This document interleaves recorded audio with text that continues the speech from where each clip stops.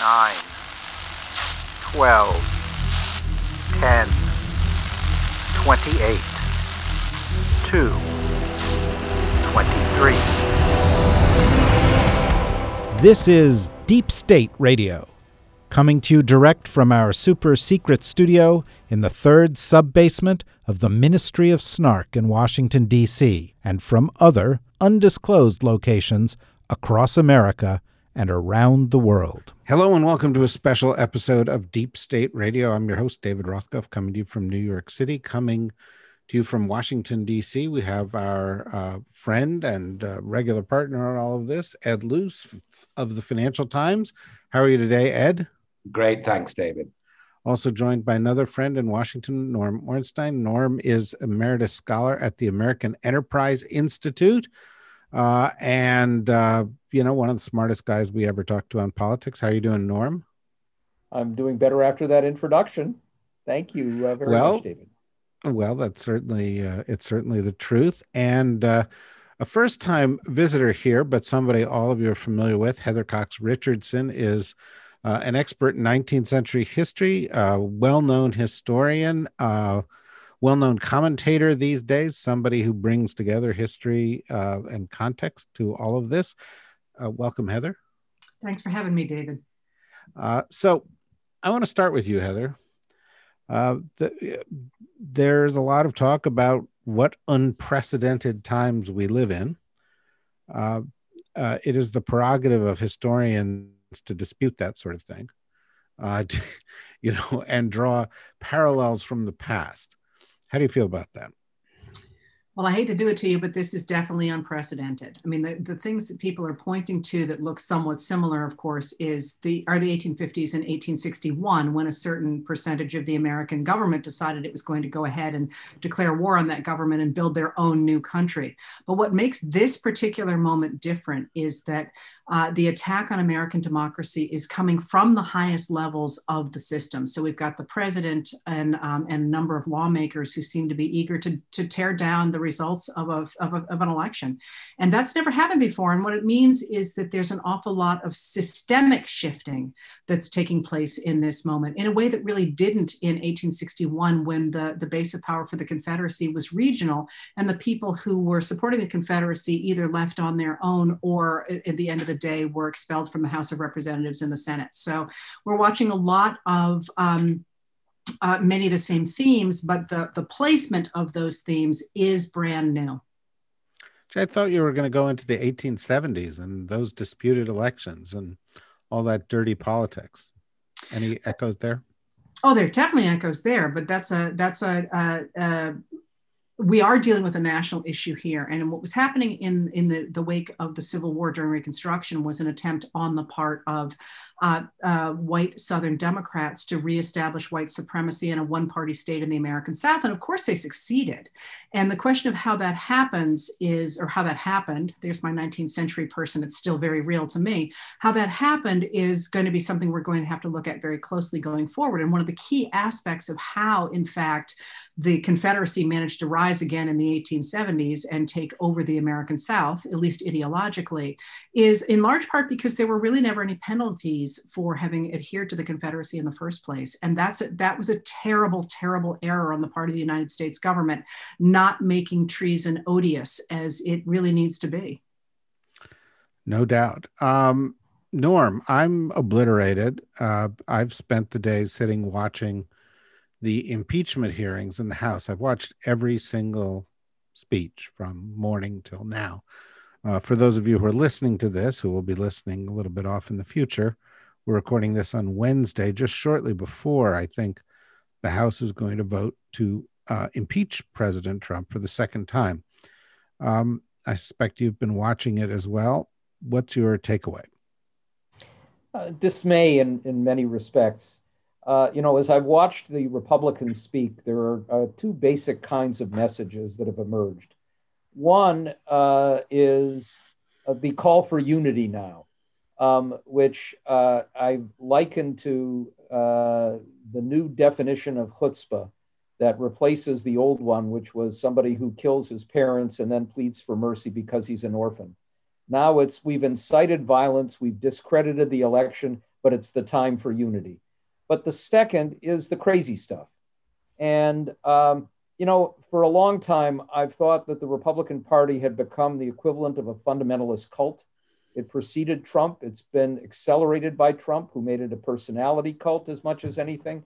And what I see from these speeches, whether they're freshmen or more senior members, including the ones who apparently have packed heat coming into the chamber, basically avoiding the rules, is what you see from a fanatical cult. So there's that. And of course, it reflects another reality, David, which is that even after the siege on the Capitol, where members really had genuine fears and realistic ones that their lives could be endangered, right after that, almost 2/3 of the Republicans in the House still voted to say that Joe Biden's election was illegitimate. 145 Republicans overall in the House and Senate. And as I watch this, and I'm grateful that Democrats are moving forward with this now, because this is such extraordinary and unique behavior by a president that it has to be recognized through this kind of process. But it's hard for me to feel better that after Trump is gone, we're going to be in a particularly better place. Yeah, well, that's certainly the case. And I actually want to raise that with Ed, although I do want to point out that I was also given the definition of chutzpah as burying your husband in a rented suit. Both were used in my chutzpah training classes when I was growing up. Ed, it's kind of funny, kind of weird 21st century thing because we're friends and we talk a lot. But a lot of our conversation sort of happens on Twitter, and I was watching you on Twitter a little bit ago, and you made a comment that you too had been watching all of this, and what you saw in it was kind of foreboding about where we were headed in the Biden era, and I thought it'd be good to tease that out a bit. Yeah, well, it's a delight to be on with Heather, who I've read with great enjoyment, and always with Norm as well, and ditto. And of course you, David. And the other historic parallel made about the 19th century is the War of 1812, where, of course, my people burned Capitol Hill. The last time Capitol Hill was breached and invaded. And the point I wish to start off with is that President Madison did not invite the British to assault Capitol Hill. We should just make that clear. There is a big distinction between what happened in 1814 and what happened on January the 6th. I think it's been a very dispiriting thing, watching this impeachment debate in the House and watching Republican after Republican take one or two paths that Norm laid out.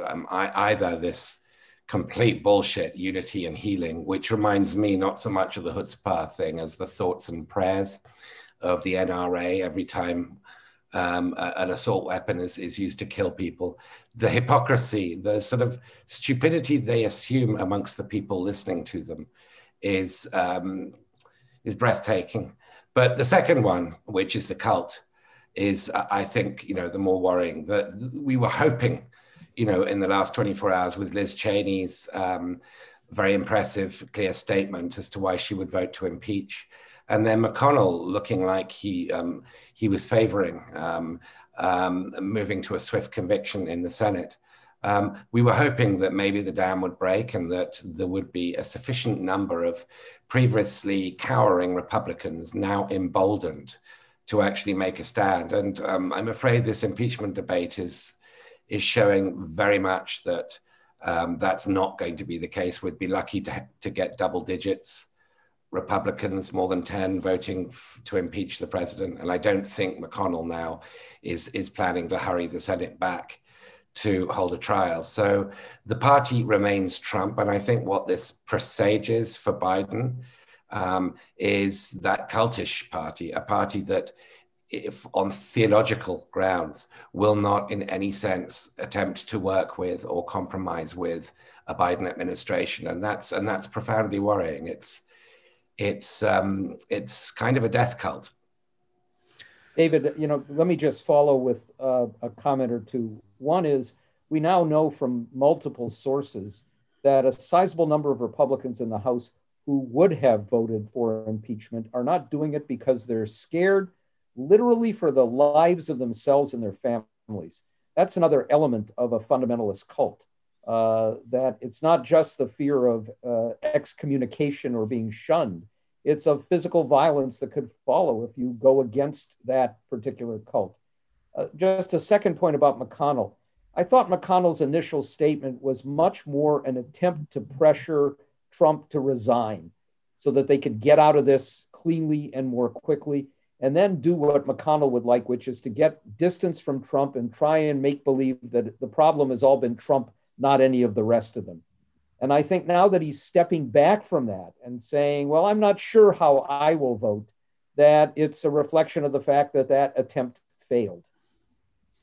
So let's go back to putting this into some kind of historical context, because I think one of the most important things about a big moment like this is to try to determine whether it's the beginning of something or the end of something, or where it fits in a continuum of events. We can talk about whether Trump's got a future or not in the party.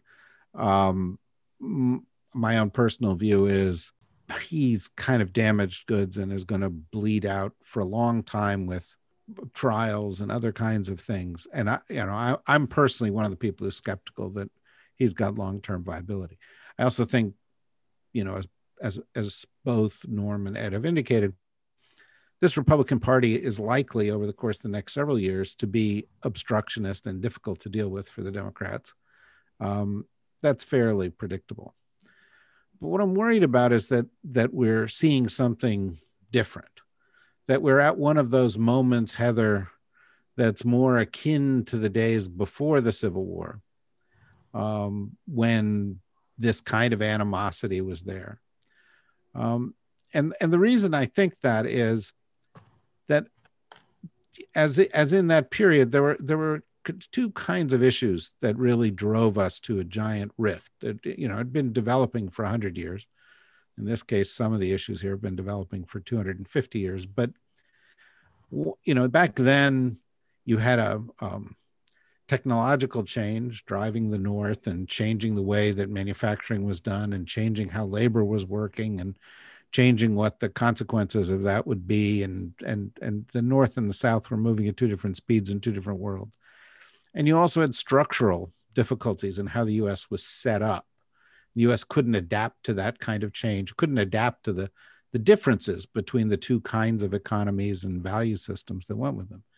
Now we're at a point where we're in the midst of demographic change that's going to continue for the next 20 or 30 years until the United States is a majority minority country. And as Norm has often written about, we've got some real structural problems that give the red state, less populated part of America, the more conservative part of America, disproportionate power in the Senate, disproportionate power in the Electoral College.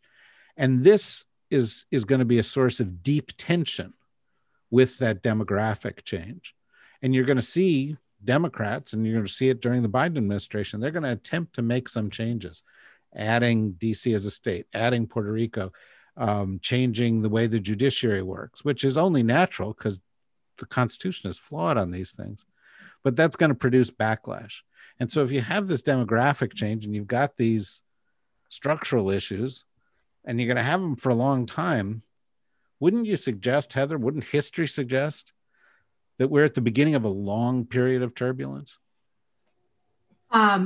Well, of course, you can read history in many different ways, but I would like to point out, first of all, that what happened in the 1850s was coming to grips not so much with industrialization, that's going to be in the 1890s, as it was with the westward movement of the United States of America across the continent. So we have had major crises that democracy has had to address since the very beginning. And, you started in the 1850s, so I won't go back beyond that, but we certainly had the 1890s where the country had to come to terms with industrialization. And then we've got the 1920s, where it's got to come to terms with the idea of globalization, and then the period after World War II, when America has to come to terms with what democracy looks like on an international scale. And now, of course, we have the fact that our democracy does not fit our demographics. And that's a crisis, but it's one that we have two options for solving. Either we go ahead and ignore it and we lose democracy, or we fix it. But one of the things that I think is unprecedented about the moment we're in now picks up something that that Norm referred to, and that's the calls for unity. And you're calling the calls for unity BS, and I'm calling them gendered.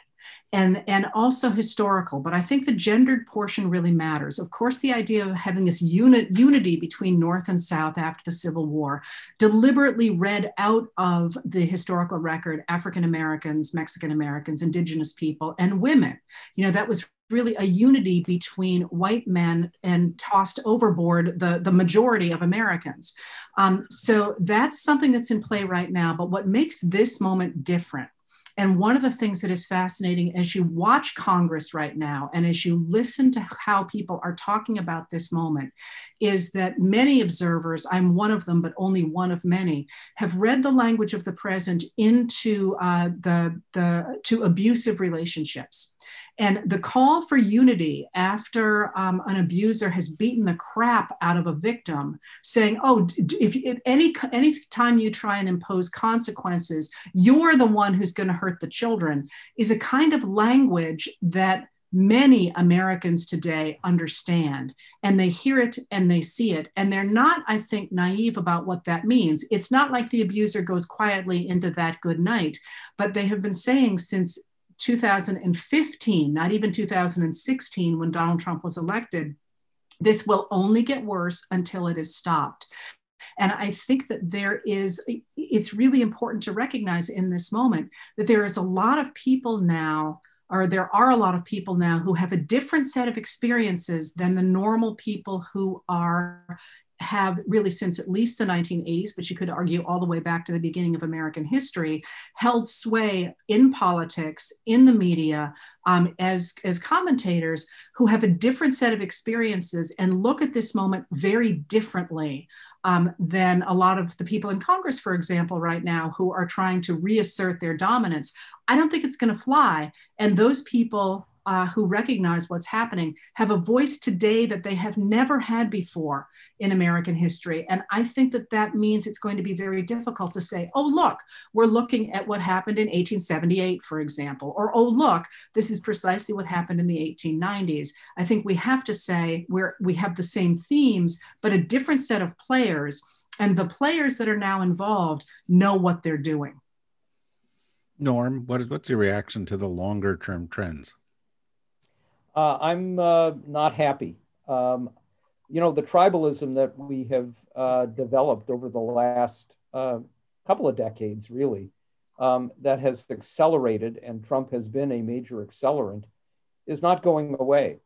When I look at the comments made by what I would call the farm system of the Republican Party now, the party leaders in different states, the state legislatures, and some of the state office holders, I don't see a better generation coming along for a long time to come.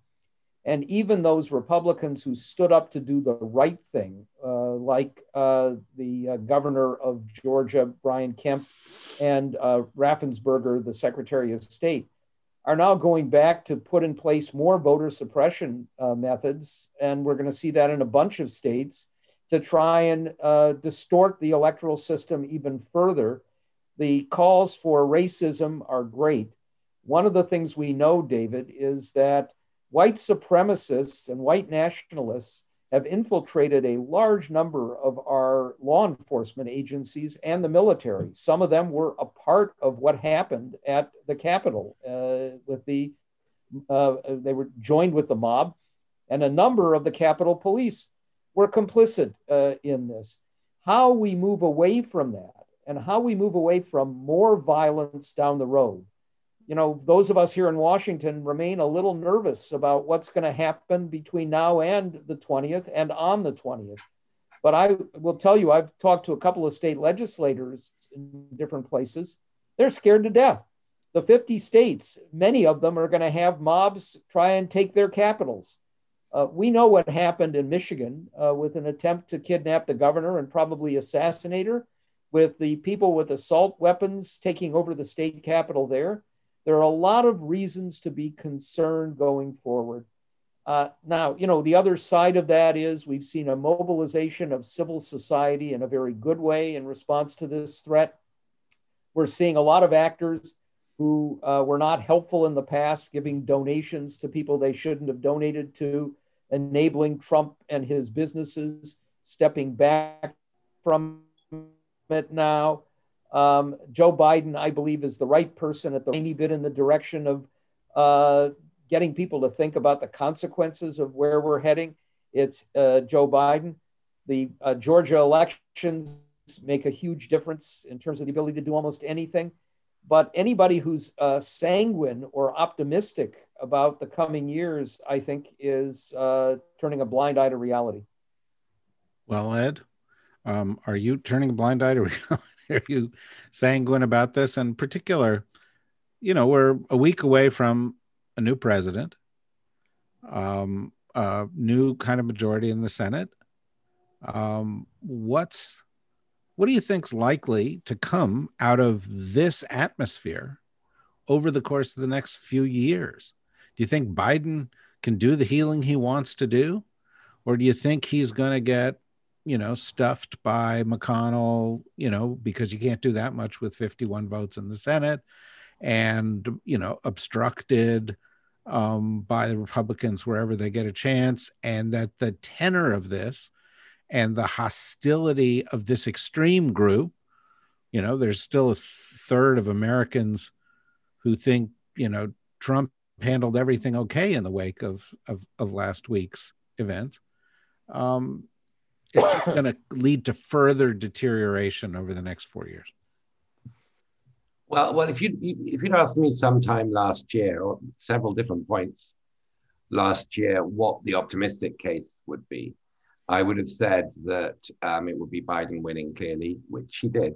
The Senate being regained clearly and expanded, or at least maintained majority in the House. In other words, a mandate for some kind of New Deal for the 21st century and a majority to push it through.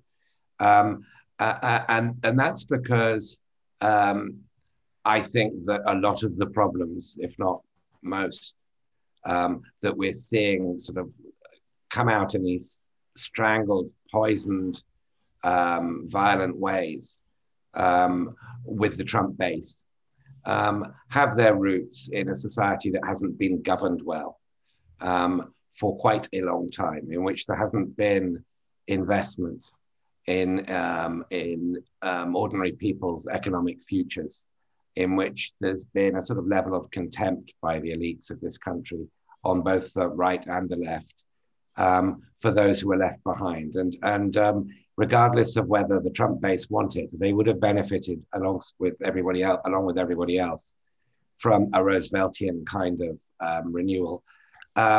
And I do believe that that would have shrunk the base over time to the hardcore white supremacy side of it.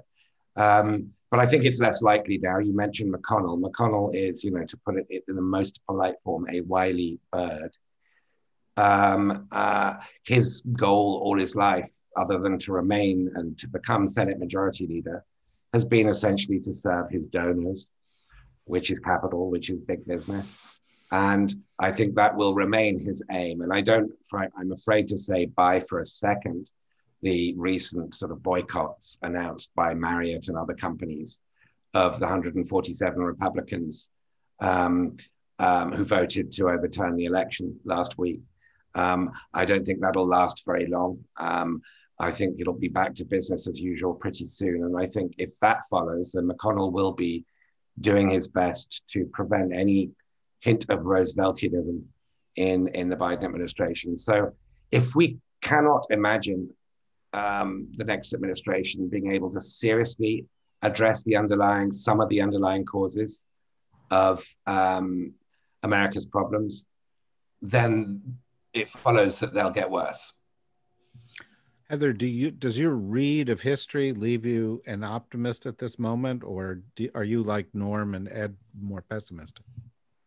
I do think that this is the moment when we either save democracy or lose it to an oligarchy. But I think that Ed makes a very good point that one of the things that has completely fueled this moment is the fact that wealth has moved upwards so dramatically since 1981. And even simply returning the ability for people at the bottom, ordinary Americans, to feel like they can actually move forward at all in this country would go a long way to defanging a lot of this. But I'm going to go ahead back here and play the white male card again.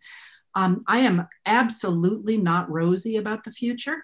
I do think American democracy is going to obtain in the end, but this is not new. You know, what we are looking at here is not new for the majority of Americans, and they do understand how to slog through things. That regaining control out of a situation that is out of control does not happen overnight.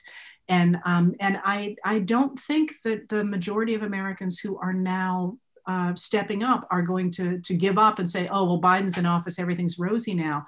That moment when Officer Goodman was at the top of those stairs, I found, and stopping the crowd from coming into the Senate, I found enormously powerful, not simply because of what he did, but because he clearly knew what one does when one is cornered. You know, he looked for his options, he saw them, and he took the least bad one. And that was something that I think had to have come from somebody who had previously been part of a marginalized community, because he knew what to do next. And now that power is shifting demographically in the country, I really think that matters. Having a bunch of people who understand how to take your least bad option is a very different kind of political movement than one that says, we're going to get it all the minute that we get into office, which perhaps was what people were fantasizing about before we got into this cul-de-sac. Well, look, I'm going to try here on behalf of the sanity of our listeners, and I'm not sure how much of that is remaining after all these years, but I'm going to try here to extract a little optimism from these scenarios. I'll start with you, Norm. I realize the prospects are low, but you know, as we look at this, you know, it's hard to remember that moments before this insanity happened last Wednesday, we were celebrating 2 Democrats winning in Georgia, that a 9-year effort to get out the vote there, fight voter suppression, led by Stacey Abrams and others, was actually successful. And that this reflected an ability to make an adjustment on one of the sort of seeming unchanging structural realities of modern American politics, which is, you know, the solid red South. At the same time, now, because of that, there may be some opportunities to undertake some of these structural changes that might, you know, remedy some of the things that you've flagged.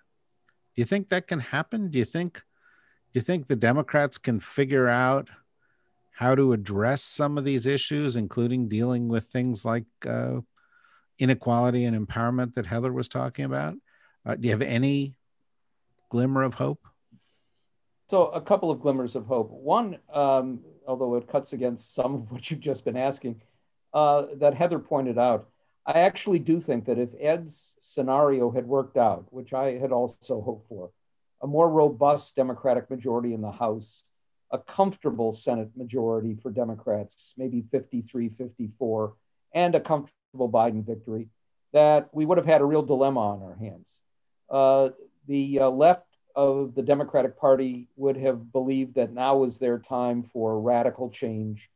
And not only would the votes not have been there because it's a variegated and diversified party, but also the Senate filibuster would have stymied them, and they would have had difficulty changing it for at least a period of time. Having these razor thin margins, I think, brings a slightly greater degree of discipline and an understanding that Biden can't wave a magic wand and make lots of things happen. Some things can happen, particularly through the mechanism of reconciliation, where they can get an up or down vote. But how much depends on how skillful not just Biden is and his team, and there's some really good people on that team, including the Chief of Staff, Ron Klain, but also on Chuck Schumer because you're going to have to get a combination of things together that will do as much as you possibly can, but also get Joe Manchin and Bernie Sanders on board. But I think there's more possibility there. The structural change, there's a new revised HR 1 that's just out today that has some really powerful political reforms to help push us a little bit away from the distortions in the system that otherwise are going to get worse, is going to get nowhere until you have a filibuster change or at least some prospect of getting a couple of Republican votes. And there, we're going to have some difficulty. There's one other thing that I would mention. The key now, I think, for the next 5 years is what happens in the midterm elections in 2022.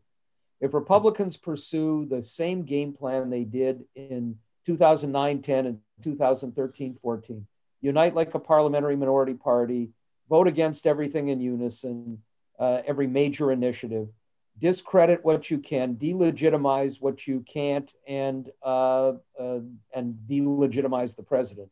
If that results in the same kind of elections that we had in those midterms, Republicans regaining the House and the Senate, they're back to the same bad patterns.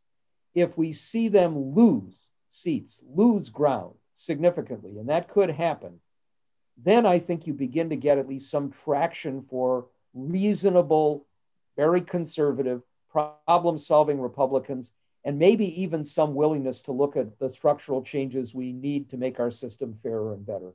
Well, that is a little bit hopeful. You know, Ed, a little. One of the things that the Republicans have been saying, and I occasionally I'd have to rub my eyes. I was watching a Republican minority leader Kevin McCarthy's speech, in which he was trying to be as statesmanlike as I've ever seen him try to be, and he actually laid some responsibility at Trump's feet. The message they had was, well, you know, this stuff that happened last week was bad. People need to be held to account, and it takes a long time. We need to have a real investigation into all of this.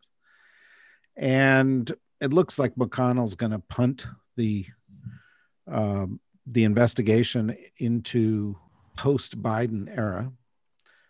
And there is some fear among Biden team that, you know, this is going to distract from their agenda. How intensely should the Democrats on the Hill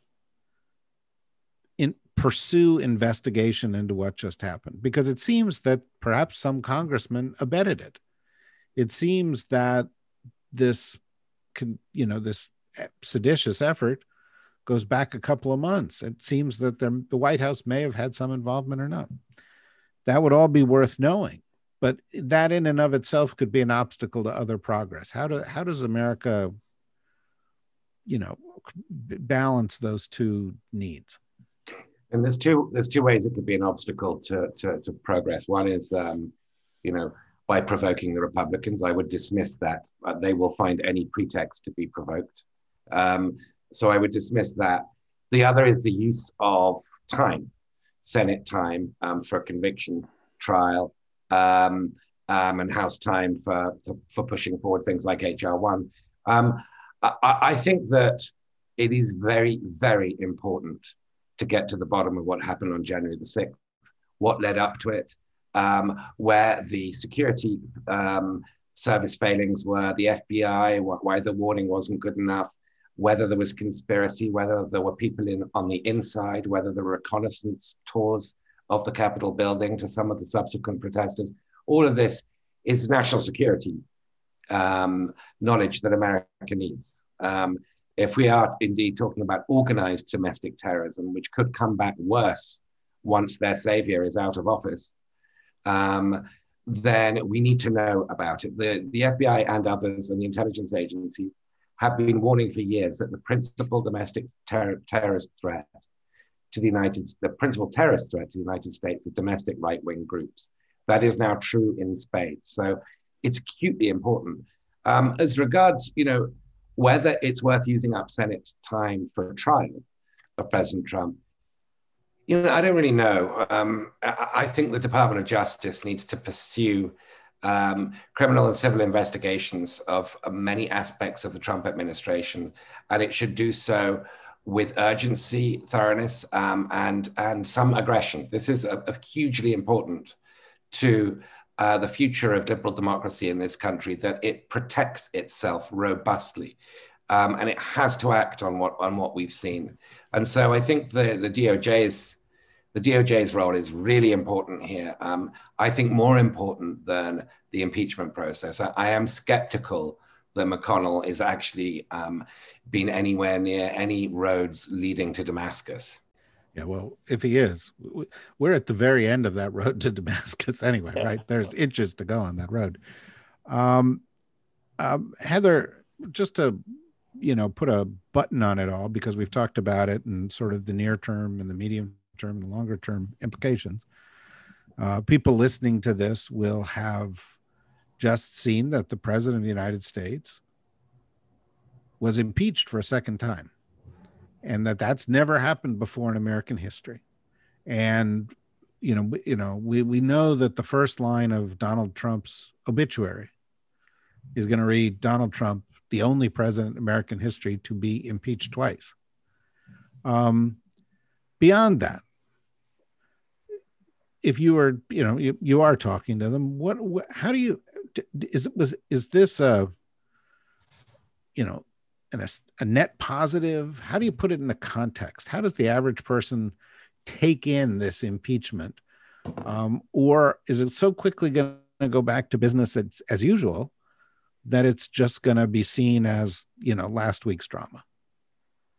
Well, I have to laugh because I don't think what the first line of his obituary is going to be, because it could be Donald Trump, the man who got rid of American democracy and became king, died today. Or it could be Donald Trump, the first American president to spend the rest of his life in prison, died today. And I think one of the things that really matters is remembering that we don't know what's going to happen in the rest of President-elect Biden's term, because what happens right now is going to determine what happens that. So if in fact the Department of Justice, and I do not believe they're going to do this, walks away from actually prosecuting the people who were responsible for what happened last Wednesday, then it's going to be a really different story than if they do go ahead and get to the bottom of it. And here, I think the past is enormously instructive. And that is, if you think about Reconstruction in the late 19th century, right up to the present, if in fact the Department of Justice, which of course President Grant signed the legislation to create in 1870,